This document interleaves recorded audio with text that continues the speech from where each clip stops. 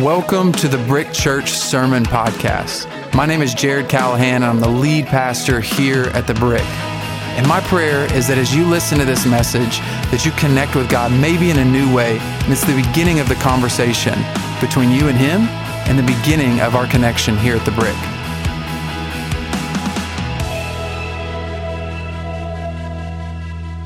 $11:30, how you feel?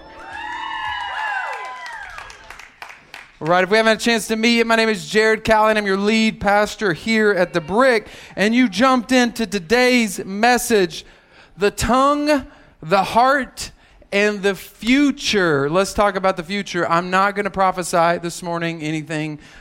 Maybe I will. I don't know. I'm not going to limit God. Maybe I will prophesy. Forget y'all. All right, so the tongue, the heart, and the future. So really over the last year and a half, you might potentially, possibly, if you're honest with yourself, have caught yourself speaking in a way that maybe you're not proud of. Maybe, just maybe, over the last year, you've let, I don't know, say a global pandemic, politics, start to seep into your heart and maybe start to come out in your language or your social media posts. I don't know. Actually, I can see your social media posts if you were wondering if your pastor could see them, unless you specifically try to hide me. I'm watching you, and I don't like to do the angry face, so I just pass it by. I just pass it on by. I got to just move on. So today we're talking about how we talk, how much it's tied to our heart, and honestly, how that is the barometer, the measure, the speedometer on where you're going to go in your future. So let's take a look at our key verse found in Luke chapter 6, verse 45. It says, "A good man out of the treasure of his heart brings forth good, and an evil man out of the evil treasure of his heart brings forth evil. For out of the abundance of the heart, his mouth speaks." Now, in many places, when this is Jesus talking, so you kind of tune your ear because it's Jesus. I don't know if you know, he's the Son of God, so it's important when he talks. This is Jesus talking. And there are times in Scripture where Jesus uses kind of a literary device called hyperbole. It just means kind of like exaggerating for effect, but both of us understand what you're saying, right? Like in one Scripture, he says, you need to hate your father and mother if you're going to follow after me. He doesn't mean that literally. There's other Scriptures that clearly indicate he wants you to honor your father and mother. But in a comparison, it will seem like hate, right? So there's an understanding that we both get in that. That's not happening here. He's saying, out of the abundance of your heart, your mouth speaks. And the thing is sometimes we don't want to be honest about that. We want to say things, be like, but that's not real. I didn't mean it like that. You know what I'm saying? That's not what I meant. No, but you said it. And what Scripture says is that it was in your heart because you said it. It was there somewhere. You spoke it. And today what I want to get to you is how powerful your language is, how honestly it ties to your heart, and how that also will determine your future. I really want to tie those things together, but what I don't want to do is to have you leave with guilt and shame. That's not, guilt and shame is not a scriptural concept. There's conviction. It's a very important thing that you need to have in your life. But guilt and shame don't come from God. That's not how He works. He works from conviction, and they feel very different. And so today, what I want you to really look for and really register are the red flags in your language so that you can look at your heart and make the adjustments you need to so that you can have the future that God has for you. I want you to register your language, understand and be honest with yourself that it's communicating about something in your heart, an abundance of something in your heart because it came out of your mouth, and that's what Jesus said, and then how much that ties in to your future and where you're going and even how you're impacting the people around you. Now, I want to give you a little bit of some examples, and some of you might even have the benefit of a record of your language. You can go back to your social media posts and scroll through and figure out where your heart was in January, where your heart was in December, where was your heart in October. You can look at your posts and be like, oh, I was anxious. I can tell my post I was anxious. Some of us are just going to have to be honest about when it comes out, where it comes out. Maybe you're in your car driving alone and it comes out and you're like, ooh, where was that from? Why was I so mad at him cutting me off? There's something. And just be honest, register the red flag, recognize it in your heart, and change it because it matters for your future. A few examples of what I'm talking about when I talk about language, and mainly some examples that stick out to me before we jump into the heart stuff. One is I'll notice in language that some people are double-minded, what Scripture calls double-minded. And what that means is that you say two opposing things, but then are confused why people are confused. You know what I'm talking about? Like what? I was clear as day. No, you actually said two different things. You said you were happy with me, and then you were mad about me. You said it in a bad tone, but then you said you were happy. So I'm super confused. You seemed cranky, but you said you weren't cranky. Like this double-minded speak. And I noticed not that long ago, I was sitting down with a young man who was trying to figure out a job to take. And he's like, man, I feel like God has called me to take this job, man. That's what God's called me to do. And then like not 2 seconds later, he's like, I'm just really nervous about like if I should take the job or not. Like, you think it's the right deal? And he's like, but bro, I should that's God telling me I'm taking. I'm like, pick one. But what I recognize is not that his language isn't as important to me as his heart is. Like, bro, go home, get in your prayer closet, talk to God, and figure out what he's actually called you to do. Because once he called me to do it, the only question is how. That's it. It's not like he called me to do it. I don't know if I'm supposed to do it. God called me to take this job. All I need to figure out, is it 2 weeks notice, a month's notice? Do I need to start tomorrow? What has God called me to do now? That's all I need to figure out. And some of us spend so much time talking back and forth. And what I want you to get is not like, oh, I just need to say something and believe it. No, I need your heart to believe it. I need you to recognize when you're saying two different things and check your heart and see, oh, my heart isn't sure. My heart isn't sure that I heard the voice of God. My heart isn't sure that he's telling me to do it. And until I get that heart assurance, I need to do the work to get there. I need to do whatever work it takes to get there. The other one that is pretty consistent right now with, just the world, global everything, sickness, politics, finances, whatever you want to look at, is worry and anxiety, right? And the thing that's crucial is you have a choice in how you speak. You have a choice in what you let in your heart. And you can either choose to speak with worry and post with worry and anxiety, or you can choose to post with hope.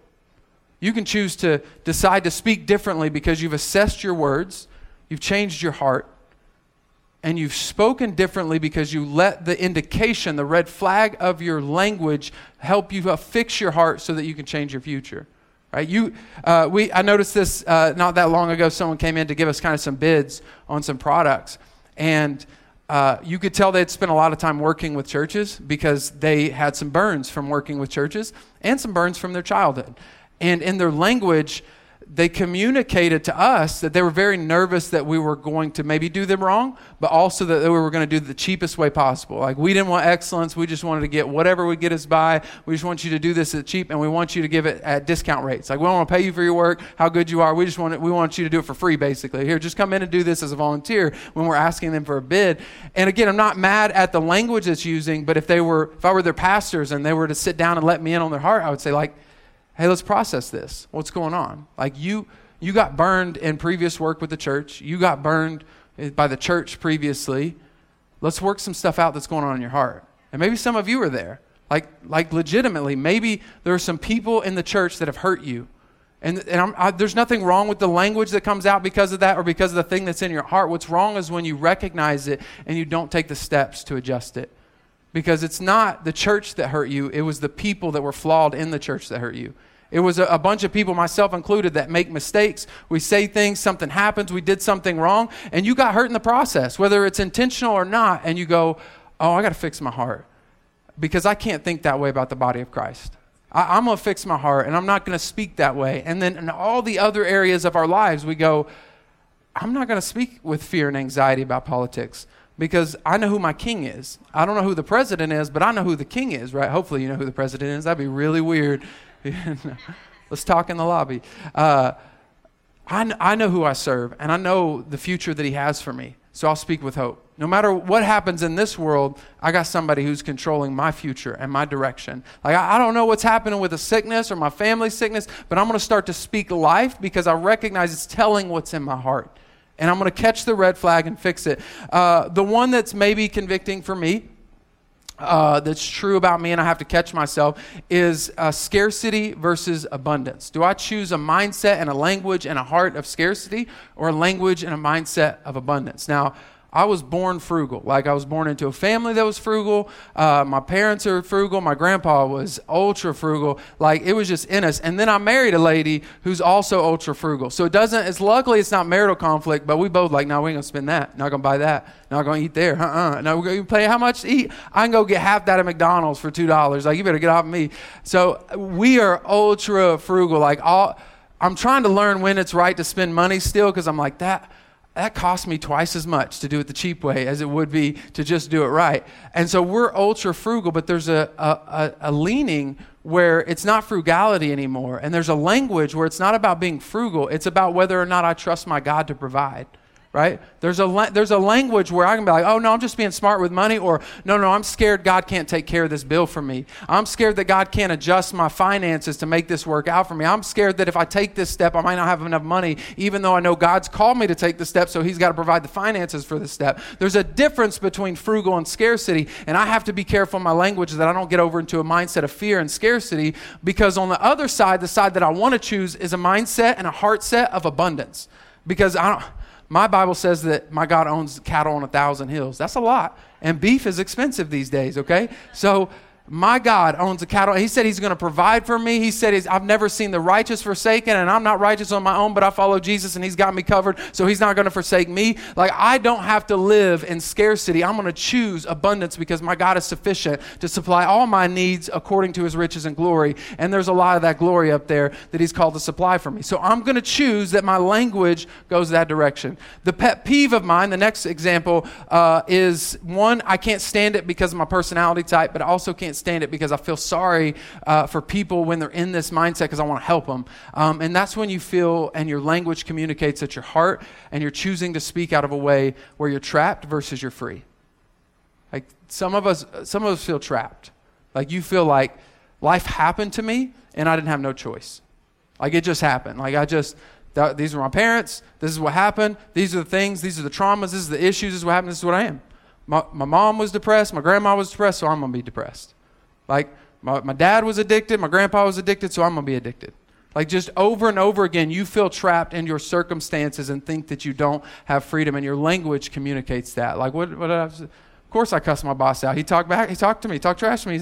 Of course I'm going to clap back. He ain't going to come talk to me like that. I'm not going to be disrespected. I didn't have no choice. Of course I gave him that finger while I was driving, that one singular finger to let them know they was number one, because they cut me off. That's on them. That's not on me. We feel trapped in our language and communicate in our language that we're out of control and that life just happens to us. Instead, I'm actually not trapped. If you caught the red flag, I'm talking like I'm trapped, like I'm the victim of life whenever I follow a God who set me free. He said, if I knew the truth and his name is Jesus and I met him and I should be free, so maybe I should talk like I'm free.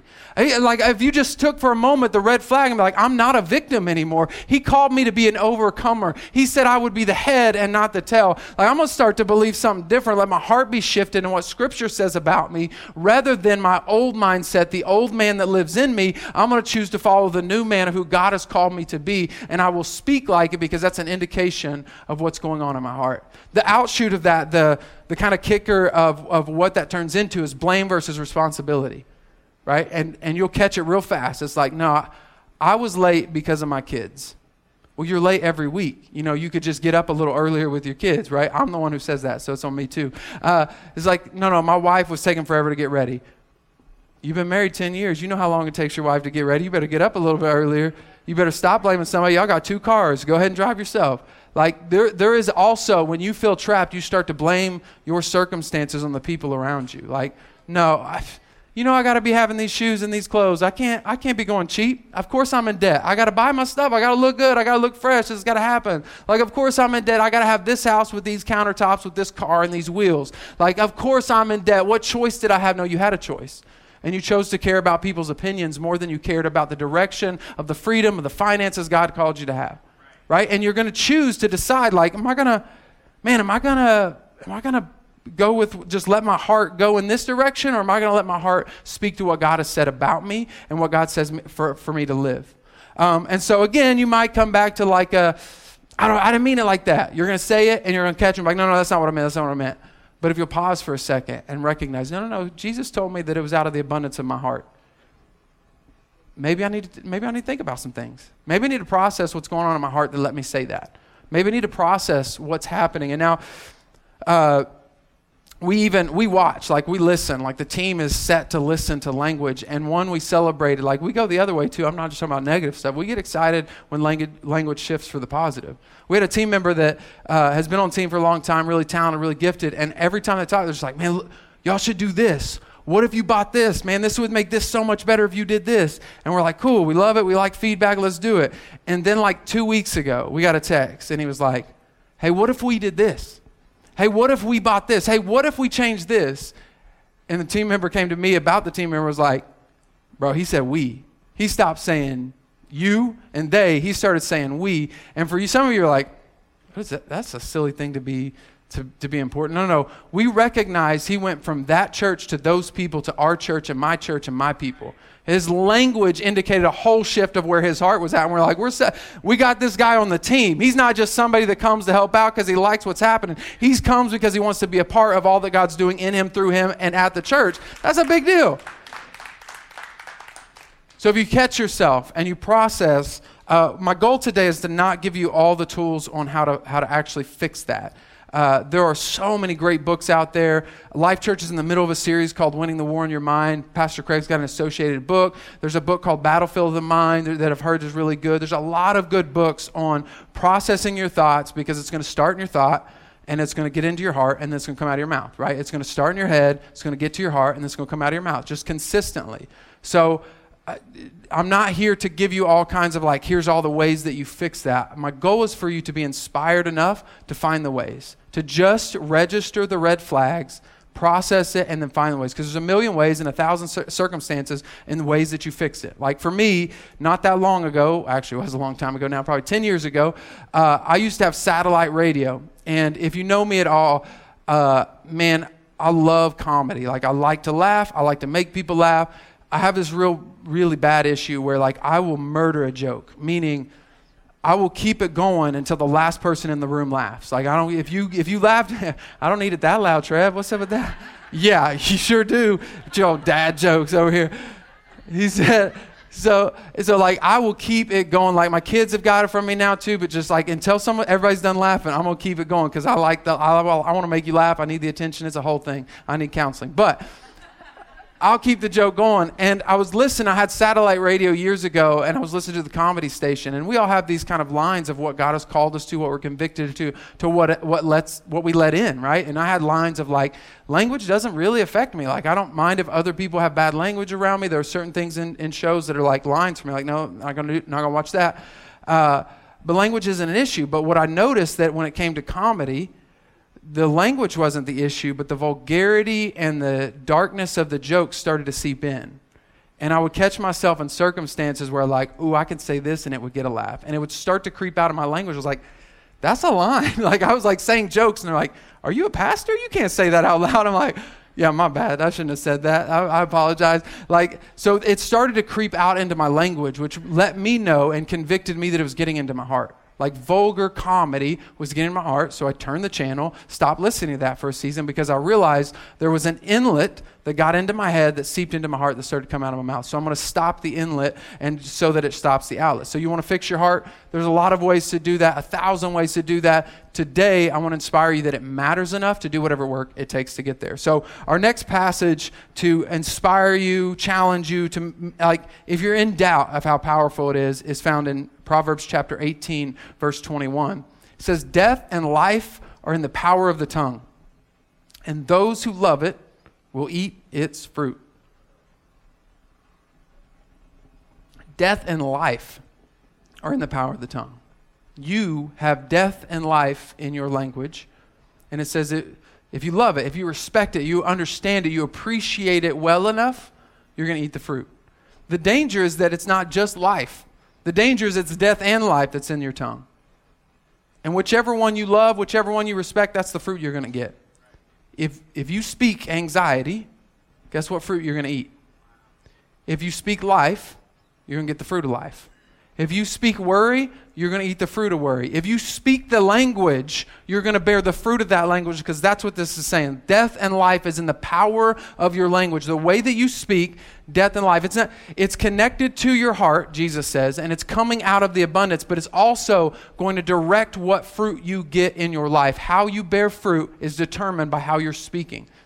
What you're saying today is the marker for where you're going to be tomorrow. Where you're at today is a result of how you spoke yesterday. It says it like this in James chapter 3, verses 3 through 5. It says, "Indeed, we put bits in horses' mouths that they may obey us, and we turn their whole body. Look also at ships. Although they are so large and are driven by fierce winds, they are turned by a very small rudder wherever the pilot desires. Even so, the tongue is a little member and boasts great things. See how great a forest a little fire kindles." Man, all it takes is a little bit. All it takes is just a little steer. You're on that ship, you want to go somewhere, powerful winds, powerful storms, but it's just a little rudder on the back that shapes your destiny.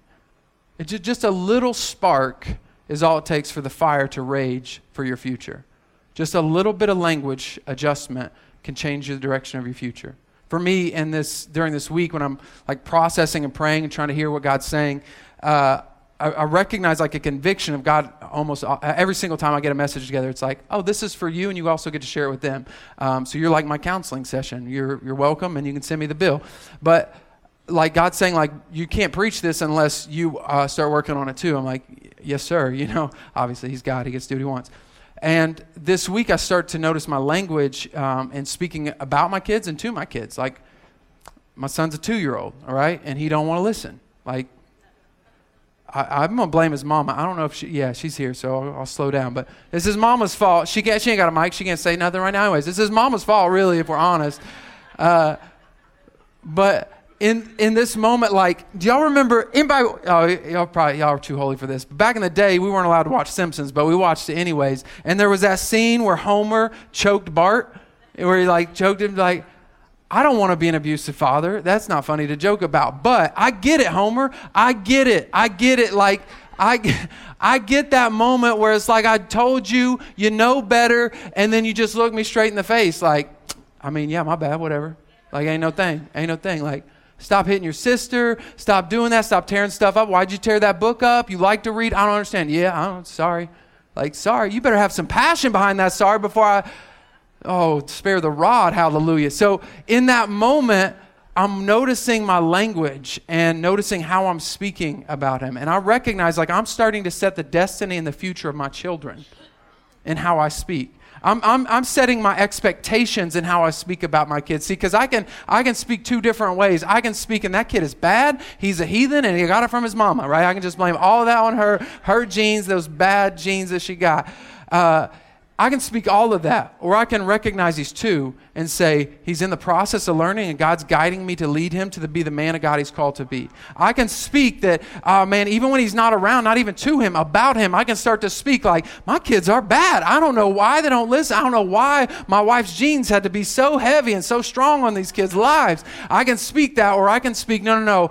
I'm called and directed to raise that child up in the way he should go. And as passionately he is about not obeying, he's going to be that passionate about following God. Like, I can speak life over him because I have a rudder in me that directs the paths of not just my life, but those around me. And I'm going to speak life because I want to eat the fruit of the life that God has called me to have. And I want my kids and my marriage and my workplace and everywhere I'm at to eat the fruit of the language that I'm speaking, because I got somewhere to go and I've got something to do. Now, one quick disclaimer, if you're thinking like, Jared, I don't really like where I'm at necessarily, but I'm pretty optimistic. Like, I'm a happy person. I speak optimistically. I would say there's like a bit of a disclaimer that there is a very small percentage. You might know this person if it's not you, like 1%, where you're very optimistic, like just always believing, like you're always like, man, I'm about to win this court case. I'm about to get a bunch of money in. Everything's going to be good. Like, I'm going to win the lottery. Don't worry about nothing. I got you. Whenever I win my lottery, it's going to be good. We're going to go up. You know what I'm saying? We're going to Sakura. We're getting all the stuff, chop, chop, chop. Like, they're very optimistic. Like, everything's good. And you know that person, and you look at them, you're like, you ain't got no chance at that case. And do you know odds in the lottery? You ain't winning nothing. Like, I don't know what you're talking about. Just overly optimistic is like, I'm sorry, you think you're good because everything doesn't look good. It looks like your house is burning down and you're talking like everything's fine.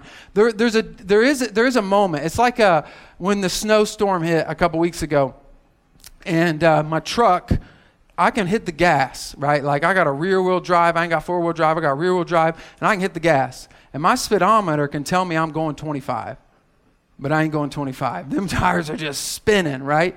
And you can have the language sometimes, like just a small percentage of people can have that language and it looks like it should be going, but it's only because you got your head stuck in the sand like an ostrich. You're not looking at nothing, because I just have to look up for a second and realize that tree is still there. I ain't going nowhere. No matter what my speedometer says, my truck is stuck. I'm not going anywhere. And for some of a small percentage, you need to recognize, like, it's time to do what James continues to say in James 3 is like, faith without works is dead. Get out your truck and start digging to get your truck moving in the right direction. Some of you have heard from God and he's told you to do a thing or two, and you keep speaking positively, and God is saying, I need you to work positively. All right? It ain't the lottery you need, it's a job that you need. Okay? Get out. Flip them burgers, because there ain't no shame in it. I don't care where you work. If you're working, I'm proud of you. Get out there and work. Do a thing. All right, I'm going to get nerdy for just a second. I need you to put your nerd glasses on and stay with me for just a moment as we dive into some Greek words in the New Testament, all right? So when it talks about the Word of God, there are two distinct words when it's talking about the Word of God, and it's kind of unique. It's like God's like, I need to explain this. It's so powerful, I need two words to describe it. The two words are logos and rhema. There's two words, logos and rhema, and they both mean the Word of God. Now, they're very overlapping and kind of hard to distinguish, even in context of Scripture, so I'm going to do my best to kind of give you an understanding of the difference. Logos is a word that's more like a residing word, like a settled word, like a firm foundation type of word. And then rhema is more like an active word of God. Okay, rhema is like a very movement-oriented word of God. It's happening, it's moving, it's flowing, it's doing some things, right? We're talking about a lake that's solid, a river that's flowing. That's kind of the illustration.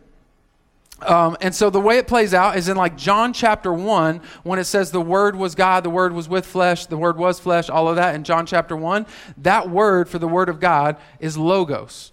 And what we find out in John 1 is he's talking about Jesus. Jesus is the logos word of God. That Greek word, that's who he is. So none of what I'm going to say is going to try to diminish the word logos, right? The logos is powerful. Having a firm foundation, have a solid something there, that matters. That's essential. So don't think I'm trying to downplay that. The rhema word is found in Hebrews chapter 11, verse 3, is how it describes what happens in Genesis 1. It says, by faith we understand that the worlds were formed by the word of God, and that word there is rhema. The worlds were framed by the word of God, so that the things which are seen were not made of things which are visible. The word of God is rhema there. So picture for just a second, it says that in the beginning was the Word, which was the Logos word, and Jesus is with God in that moment, and God is speaking the rhema word to create the worlds. They're both the Word of God. One is solid and consistent and powerful, and one is active and moving. One is residing and it's deep, and one is active and flowing. Let me give you one more example with the same exact visual illustrations, a sword. In Hebrews chapter 4, verse 12, we see the logos word when it refers to the sword. It says, for the word, logos in this context, of God is living and powerful and sharper than any two-edged sword, piercing even to the division of soul and spirit and joints and marrow. It is a discerner of the thoughts and intents of the heart. Now, because of the rest of context of Scripture, when I came to this passage, I actually thought it was going to be the rhema word, because it was like living, it was moving. In every other context, the logos word is like solid. So then when I saw it this way, I was like, oh, this verse changes a little bit, because it's describing the word of God that's like living inside of you, and it's piercing things like we're too close to lunch for this, but like a nice marinade in the meat. You know what I'm saying? It's like soaking in. Oh, hallelujah. It's soaking in, and it's like this active word that is residing in you, and it's dividing up your intentions. It's dividing up your soul and your spirit, the bone and the marrow. It's dividing things up as it soaks deep inside of your soul to help you decipher some things of like, oh, I thought I was like this, but I'm like this. I thought I was doing this with this intention, but I was actually doing it because of that. It's like soaking in. And then it says this, talking about a sword in Ephesians chapter 6, verse 17. It says, and take the helmet of salvation and the sword of the Spirit, which is the Rhema word of God. Like we're talking about battlefield analogies. It's like a sword that is sheathed, makes you feel comfortable, and it's good to have with you because you know you're safe. But when it's time to pull it out and start to activate, you need both. Like you can't just be, you can't, your arm, shoulder can't handle just wielding the sword all the time. You need something that's solid and residing, but you also need a moment where you got to bring it out. And today I want to, because my goal is to really inspire you, the power of your language. My goal and my prayer is that you leave with like an active, flowing rhema word on how important it is that you change your language, because you have to have changed your heart, which will change your future. Like my heart is that, what I'm finding out is that for most of us, we know the right thing to do, but we have trouble doing it because we're not motivated or the dreams aren't big enough. I'm finding out that most of us know like the right foods to eat, but we're not motivated to get healthy because the dream isn't big enough, right? Like the dad who's willing to like, oh, my heart's got problems and I still want to be there when I walk my daughter down the aisle. That's motivation. He starts to get healthy, right? Like for some of us, the call of God on our life is not big enough to do the things that are hard to get there, right? It's like, man, I'm not trying to change my finances right now. It's not that big a deal. I'm not hurting. It's not that big a deal. No, I want you freed up financially so you can follow me when you're called to do. When the call's big enough, you'll make the sacrifices. Like, bro, you ain't gonna tell me to wait till I'm married. Like, you don't know me. Like, we're gonna date and wait till we're married. You done lost your mind. That's for them Jesus people. I don't know about all that. But then whenever you say, like, whenever God starts to impress on your heart the power and the anointing of what you're supposed to have, the power and the anointing of how you're supposed to live and how beautiful and amazing your life can be, is like, oh, okay, then that might be worth it. The hard part over here might be worth it if I'm motivated enough. And there are so many Christians who have understood and believe and have the Logos word. Like so many Christians who can quote scripture like over and over. You know that person that's like, they quote the scriptures like just left, right, like, wow, you are so impressive. And you go to lunch with them and they're rude and mean and nasty to the waiter or the waitress. They're like, what just happened? Like, you know the word. Like, you understand, you believe that you're saved, and you try to follow Jesus. You show up to church every Sunday and then go out to lunch and are mean to people. And don't tip nobody. Tip them with that fake track with Jesus. Like, no, ain't nobody getting saved off of that. $20 bill, find Jesus. You lost me, that's for sure. I just want $20. In that moment, what you're recognizing is somebody who has let a Logos word stay stagnant and never activate. It's the stagnant pond of the Word of God that you knew you were supposed to flow with. You knew you were supposed to take action steps on. You knew you were supposed to choose life in that moment, and you let it stagnate. And you became justified in your actions rather than having this Rhema word on top of your Logos word that said the motivation is worth it. The thing that God has called me to is big enough that I'll do whatever it takes. I'll follow Him wherever He's called me to be. I'll cut my comedy channels out. I'll change the movies I watch. I'll change how I date. I'll change who I date. I'll change what I do while I'm dating. I'll change my finances. I'll change the clothes I wear if it means I can reach more people. I will change whatever you call me to do because I got a Rhema word about what God has called me to do and who I'm called to be. And this is the scripture that I want you to get in your heart as like Rhema active word. Not just you know it up here, but I want it to reside deep in your heart so that it comes out of your mouth from here on out. And it's found in Ephesians chapter 2, verse 10. It says, for we are God's masterpiece. He has created us anew in Christ Jesus so we can do the good things He planned for us long ago. For we are God's masterpiece. See, I want you to go from like knowing that up here to getting it so deep in your heart that it comes out of your mouth. Right? It's not somebody else that's God's masterpiece. You're God's Mona Lisa. He didn't mess a brushstroke up in you. Even your past can't taint the masterpiece He created in you. And the difference is you can know that up here, but it will never activate. It'll never create and direct your future until it gets deep enough in your heart. It pierces your soul so deeply that it becomes something in your heart that spews out of your mouth, that you can't stop from understanding I'm God's masterpiece. He created me new. He didn't say like, man, like I can only kind of create you new. Like everybody else is kind of new, but I had to do some work. It was like a mistake. I messed up. No, that's not how God works. I knew your past. I knew all the mistakes you made. I knew all the things you used to say. I know how you used to act. I know what you did that you're thinking about right now that you're ashamed of, that you wish nobody would ever find out what happened. God knew that and still sent his son to die on the cross for your sins so he could create you a masterpiece so that he had things for you to do. He's got something for you to do. No. Don't come into church and be like, Pastor Jared, here's what you need to do. No, here's what we need to do. I want to change your language because we're the church. We're the body of Christ. There's some things we're called to do, and we are God's masterpiece. Me and you, we got something to do. And some of you have been for so long thinking it's somebody else. It's somebody else's. It's that. It's them. And I want it in your heart so much so that it spews out. You're like, I'm mowing this lawn. And it might seem like nothing to somebody else, but I know that he had good things for me to do, so I'm going to do it with excellence as though I'm working to God. I might be flipping a burger, but I'm going to make sure this burger is flipped better than anybody else's because I'm a masterpiece and I've got stuff to do. I'm anointed, and when I walked into this job, when I walked into this house, God came with me because I'm his masterpiece and he resides in me. His spirit resides in me, so he's walking with me. So this burger is an anointed burger that's going to touch somebody's lips. I walked into my house. Come on. I walked into my house and God walked with me, and he's going to start to shift my marriage. I'm going to start to speak life into my marriage. I'm going to start speaking life into my kids. I'm going to start believing more because God said I'm his masterpiece. He created me new. So why don't I start talking like it?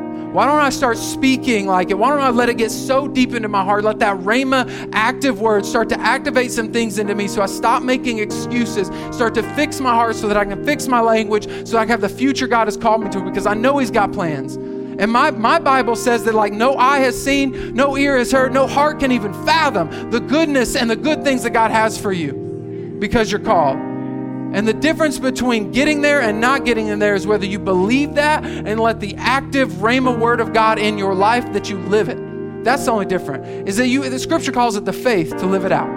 That you have the faith to believe this is true, and you have the faith to act like it's true, to walk like it's true, to talk like it's true. And every time your language gets out of line, you're like, whoops, my heart got out of line. God, what do I need to fix? What do I need to stop? What do I need to read? What do I get into? Because I'm your masterpiece and I'm going to live like it. And I want to follow your plans because I know your plans are good. I know they're to prosper me and have me be in health because I know what your word says about me, because I got the Logos word, and it's time to activate to the Rhema word and let it be an active word that's not just in me, but it's through me so other people can be changed.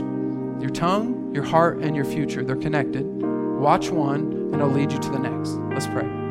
God, I thank you for a group of people who, God, I just pray will be challenged in a way that sets the course of their future into the direction you've called it to be. I'm going to ask you with every head bowed, every eye closed, to maybe commit to a challenge. And I don't take this challenge lightly, because if you raise your hand here in just a second, what you're saying is I want God to call me out on my language.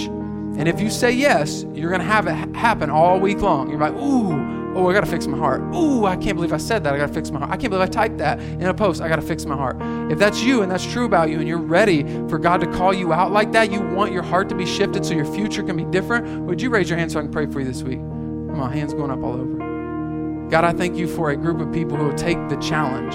God, whether it's Facebook Live or here in person, they're taking the challenge to be challenged by you this week, to hear you call out their language so they can fix their heart, so they can change their future. God, I pray that they would be receptive, responsible, and to catch those red flags and let it shift their heart. They would do whatever work it takes, change whatever inlets that need to be fixed so that they can have the language that you've called them to have, so that they can have the future that you've called them to have. With every head bowed, every eye closed, there's maybe another group in here that there's some language I've been using and some stories that I've communicated to you about people who went from them to we, to him to me, her to me. And there's somebody in here that I believe, whether you're here in person or Facebook Live, that it's time to go from those Christians, that church, those people, to me. to I'm the body of Christ. I'm a follower of Jesus. I'm the church. And the way that you do that, Scripture goes right back into your language. Scripture in Romans says it's actually tied into your language. That's why the power is in your tongue. It says that you confess with your mouth that Jesus is Lord after you've believed it in your heart. That you confess that He's that word Lord simply means He's the master of your life. He's the one that directs your ships. He gets to move the rudder. He's the one that gets control of your life because you've learned to trust Him and you believe that the sacrifice on that cross for your sins was for you, and you're willing to sacrifice your life to follow Him. And if that's you, with every head bowed, eye closed, please don't leave this place without it. Everybody's looking down. You have a moment. What I want you to do is to look up at me and raise that hand. If that's you in this place and you're ready to follow Jesus with your life, would you raise that hand right now and meet me eye to eye? Yes, sir. I see that hand. I see one over here as well. Welcome to the family of God. Come on.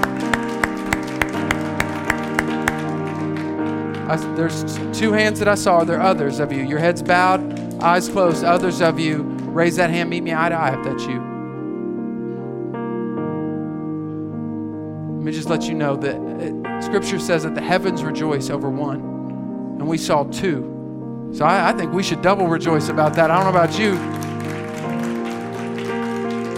If you're at Facebook Live, make a comment, send us a message. We want to know about that decision. But right now, here's what we're going to do. You're going to confess it with your mouth. But here's the thing. We believe in the family of God. Nobody should pray alone. So we're going to repeat this prayer right alongside of you. I just want you to pray it from your heart. Out of the abundance of your heart, your mouth speaks. So I want you to speak what's now true in your heart, the belief that you have now. Let's pray. Dear Jesus, thank you for loving me. I know that I made mistakes. I know that I'm a sinner. But today, I choose to follow you with my whole life. Come into my heart, make me brand new, fill me with your Holy Spirit, and use my life to reach others. In Jesus' name, everybody said,